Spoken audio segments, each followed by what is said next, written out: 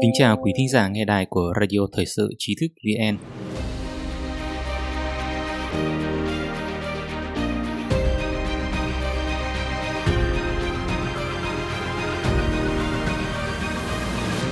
Hôm nay chúng ta cùng đến với bài viết của Tuyết Mai.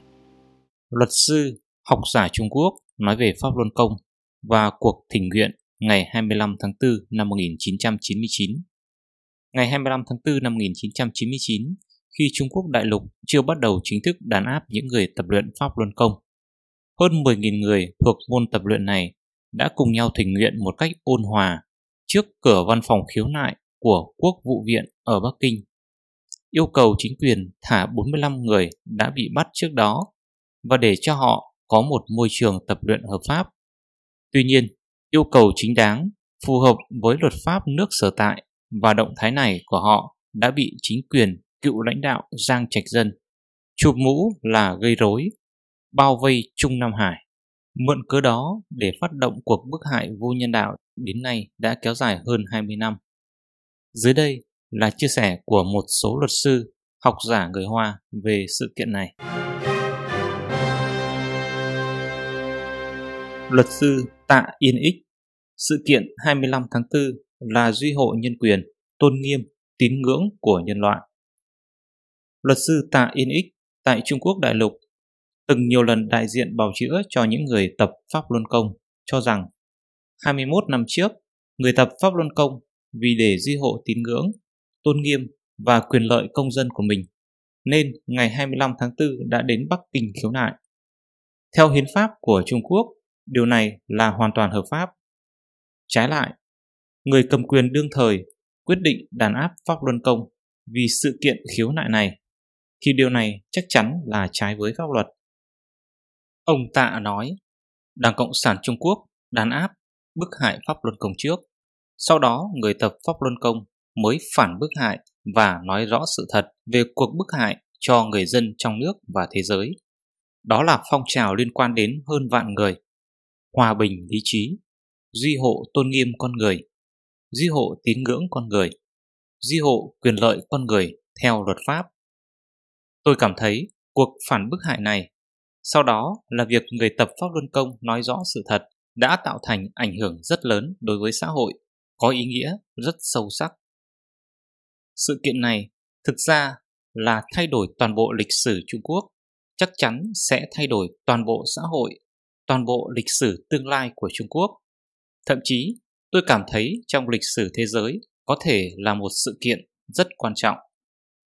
Ông Tạ Yên Ích cho rằng việc giải thích, nói rõ về cuộc bức hại của người tập Pháp Luân Công đã khiến cho cái gọi là bài xích thần, thuyết vô thần, chủ nghĩa duy vật, chủ nghĩa thực dụng, con người ham muốn hưởng thụ vật chất, bị trói buộc bởi chủ nghĩa sùng bái kim tiền, bị bức ép làm chuyện xấu, bị méo mó trong xã hội Trung Quốc trong thời gian dài được quy chính lại. Chính là nhân tính của con người được đánh thức, thúc giục sự thức tỉnh trở lại của nhân tính và thần tính. Từ góc độ nào đó mà nói sự thật là một phong trào khai sáng vĩ đại, ông Tạ nói. Bởi vì con người từ sự kiện này đã biết được tầm quan trọng của tín ngưỡng, tầm quan trọng của quyền lợi công dân. Biết được con người có thể vì sự quan trọng của tôn nghiêm sinh mệnh, sự quan trọng của nhân quyền, không thể để bị tước đoạt. Đối với toàn xã hội mà nói, đây là sự tiến bộ, sự nâng cấp vô cùng quan trọng. Là một luật sư nhân quyền, ông Tạ Yên Ích nhận thấy phong trào nói sự thật về cuộc bức hại của người tập Pháp Luân Công là một phong trào khai sáng nhân quyền, phong trào khai sáng quyền lợi và tự do tôn nghiêm vĩ đại. Những điều này trước đây chưa từng có, chưa từng xảy ra trong toàn bộ tiến trình lịch sử của Trung Quốc.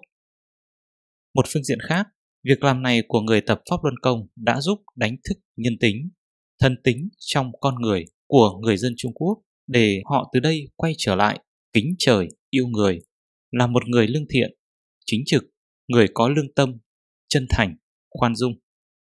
Tôi cảm thấy cũng tạo ra một tác dụng trước đây chưa từng có, thậm chí có tác dụng đến mỗi một cá thể, ở mức độ khác nhau, có thể nói là ảnh hưởng đến hầu như mỗi một người Trung Quốc. Ông Tạ Yên Ích cho biết, nói sự thật và phản bức hại, khác với bất cứ cái gọi là phong trào xã hội nào trước đây, càng không phải là một phong trào chính trị gì cả. Vì là người tu luyện Phật Pháp, cái mà người tập Pháp Luân Công theo đuổi có ý nghĩa vượt trên khỏi thế tục, vượt trên cả chính trị. Về việc Pháp Luân Công bị nhà cầm quyền vu cáo thành làm chính trị, chống đảng, ông Tạ Yên Ích cho rằng kiểu bôi nhọ này thực tế là trái ngược với sự thật. Từ góc độ của ông, người tập Pháp Luân Công từ đầu đến cuối kiên trì giữ vững sức mạnh của thiện, cũng tức là họ chiều theo yêu cầu chân, thiện, nhẫn của Pháp Luân Công để làm, thậm chí hy sinh bản thân để thức tỉnh nhân tính của mọi người. Mỗi một cá thể người tập Pháp Luân Công đều thể hiện ra lập trường của giá trị này và sứ mệnh mà họ gánh vác. Tôi cảm thấy họ trước sau đều kiên trì giữ vững lập trường thiện và tin chắc vào sức mạnh của thiện. Sức mạnh của thiện tất nhiên có thể chiến thắng sức mạnh tà ác. Tôi tin rằng chính nghĩa tất thắng. Ông Tạ Yên Ích cho biết, ông cảm thấy rất may mắn vì có thể bào chữa cho những người tập Pháp Luân Công. Trong quá trình này, sinh mệnh của bản thân tôi cũng được tịnh hóa và thăng hoa. Ông nói. Luật sư nổi tiếng Bắc Kinh. Pháp Luân Công là đoàn thể rất hiếm có. Một vị luật sư nổi tiếng khác ở Bắc Kinh, do vấn đề an toàn nên không nhắc tên, cho rằng bản tính tà ác của Đảng Cộng sản Trung Quốc quyết định thái độ nhất loạt tấn công của họ đối với bất cứ nhóm người nào hoặc cá nhân nào không nghe lời họ. Đầu tiên là khởi động bộ máy tuyên truyền quốc gia, bôi nhọ thanh danh và hắt nước bẩn vào đối tượng, để dân chúng cảm thấy nên tấn công những người xấu, những người không tốt này. Sau khi bôi nhọ rồi thì có thể không cần để ý bất cứ luật pháp nào, trình tự pháp lý và chứng cứ gì cũng đều không quan tâm. Sự đàn áp hơn 20 năm qua đối với Pháp Luân Công là vô cùng tàn khốc. Đảng Cộng sản Trung Quốc dùng hết lực lượng toàn quốc để tiến hành cuộc đàn áp mang tính hệ thống này. Hơn nữa, kiểu đàn áp này của Đảng Cộng sản Trung Quốc, sự sợ hãi đối với Pháp Luân Công và sự bôi nhọ thanh danh đối với Pháp Luân Công đều có ảnh hưởng rất lớn đối với dân chúng. Sau khi luật sư Bắc Kinh này tham gia vào các vụ án liên quan đến Pháp Luân Công, người dân cũng đã hiểu nhiều hơn về Pháp Luân Công. Bản thân luật sư cũng ngày càng hiểu được mức độ bôi nhọ, vu oan, những cực hình mà Đảng Cộng sản Trung Quốc thực thi đối với người tập Pháp Luân Công. Luật sư chúng tôi khi nhận các vụ án Pháp Luân Công, về cơ bản đều sẽ hiểu được những cực hình tàn nhẫn, không nỡ nhìn này của Đảng Cộng sản Trung Quốc đối với người tập Pháp Luân Công. Bắt đầu biết về Pháp Luân Công vào khoảng năm 1996-1997. Thời điểm đó, vị luật sư này nhìn thấy buổi sáng và tối trong thành phố đều có rất nhiều người luyện Pháp Luân Công. Họ rất có trật tự, cũng không giống các hoạt động quần thể mà sau khi kết thúc, mọi người đều rời đi và để lại một đống lộn xộn. Nhưng những người tập Pháp Luân Công không giống như thế. Ông nói, khi đó ông vẫn chưa hiểu gì về Pháp Luân Công, nhưng căn cứ vào bản chất của Đảng Cộng sản Trung Quốc, ông cảm thấy tương lai nhóm người này rất có thể sẽ bị đàn áp. Bởi vì Đảng Cộng sản Trung Quốc thành lập và dựa vào bí mật và đứng sau âm mưu quỷ kế, họ rất sợ kiểu hoạt động 2-3 người không đặt dưới sự kiểm soát của họ. Dù là 2-3 người không nói gì, nhưng họ vẫn cảm thấy những người này khi ở cùng với nhau là đang nói xấu họ.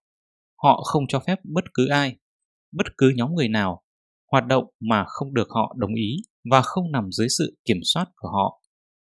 Khi đó, ông cảm thấy Pháp Luân Công có nhiều người như thế này, hoạt động như thế này thì Đảng Cộng sản Trung Quốc không thể nào nhẫn chịu được.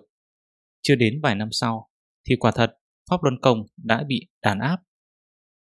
Thời điểm mà vị luật sư này thực sự hiểu được người tập Pháp Luân Công là sau khi ông làm luật sư. Ông nói, khoảng năm 2007-2008, khi đó 6 luật sư như Lý Hòa Bình, Đằng Biêu, Lê Hùng Binh, vân vân bào chữa cho người tập Pháp Luân Công tên Vương Bác ở Thạch Gia Trang. Từ đó mà ông bắt đầu hiểu hơn về một số tình huống liên quan đến Pháp Luân Công. Năm 2008, ông bắt đầu tham gia bào chữa cho các vụ án liên quan đến Pháp Luân Công, mới thực sự tiếp xúc mật thiết với những người bị đàn áp, bị giam giữ, tức đương sự và người nhà của họ. Trong quá trình làm án, ông đã tiếp xúc được nhóm người tu luyện này. Tôi cảm thấy đoàn thể này, những người này đúng là vô cùng hiếm gặp trong bầu không khí xã hội, đạo đức bại hoại, lừa dối lẫn nhau phổ biến khắp nơi ở Trung Quốc hiện nay. Những người này có thể thật sự làm được chân, thiện, nhẫn giống như họ nói. Đặc biệt là sự thành tâm. Làm người cần thực sự suy nghĩ cho người khác. Tôi cảm thấy điều này thực sự rất khó có được. Đứng trước sự đàn áp của Đảng Cộng sản Trung Quốc, thường thường họ vẫn có thể kiên trì được. Học giả Hồ Bình, tà giáo tiêu biểu nhất chính là Đảng Cộng sản Trung Quốc. Học giả Hồ Bình là biên tập viên danh dự của tờ Mùa Xuân Bắc Kinh, chuyên theo dõi về tình hình Trung Quốc, nhân quyền Trung Quốc.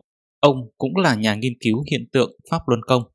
Tại Hội thảo về Trung Quốc, 20 năm Pháp Luân Công phản bức hại, ông đã chia sẻ quan điểm của mình về phát ngôn gọi Pháp Luân Công là tà giáo như sau. Cái gọi là tà giáo là phát ngôn của chính giáo. Đó là một số tôn giáo tự xem họ là chính giáo, cho nên cho rằng một số tôn giáo hoặc giáo phái nào đó khác là tà giáo. Còn Đảng Cộng sản Trung Quốc theo thuyết vô thần, lẽ nào đó không là tà giáo? Cho nên quan điểm tà giáo mà Đảng Cộng sản Trung Quốc chỉ ra, bản thân tội danh này thật nực cười. Thêm nữa, đây là điều mà nhiều người đã đề cập. Nếu theo định nghĩa về tà giáo mà Đảng Cộng sản Trung Quốc thường nêu ra, có lẽ tà giáo tiêu biểu nhất là chính Đảng Cộng sản Trung Quốc. Đối với Pháp Luân Công, thực tế mọi người đều biết rất rõ. Trong rất nhiều hình thức tín ngưỡng và tôn giáo trên thế giới ngày nay, Pháp Luân Công thực sự rất ôn hòa. Một là Pháp Luân Công không chủ trương cấm dục. Hai là không chủ trương độc tài. Ba là không chủ trương ăn chay.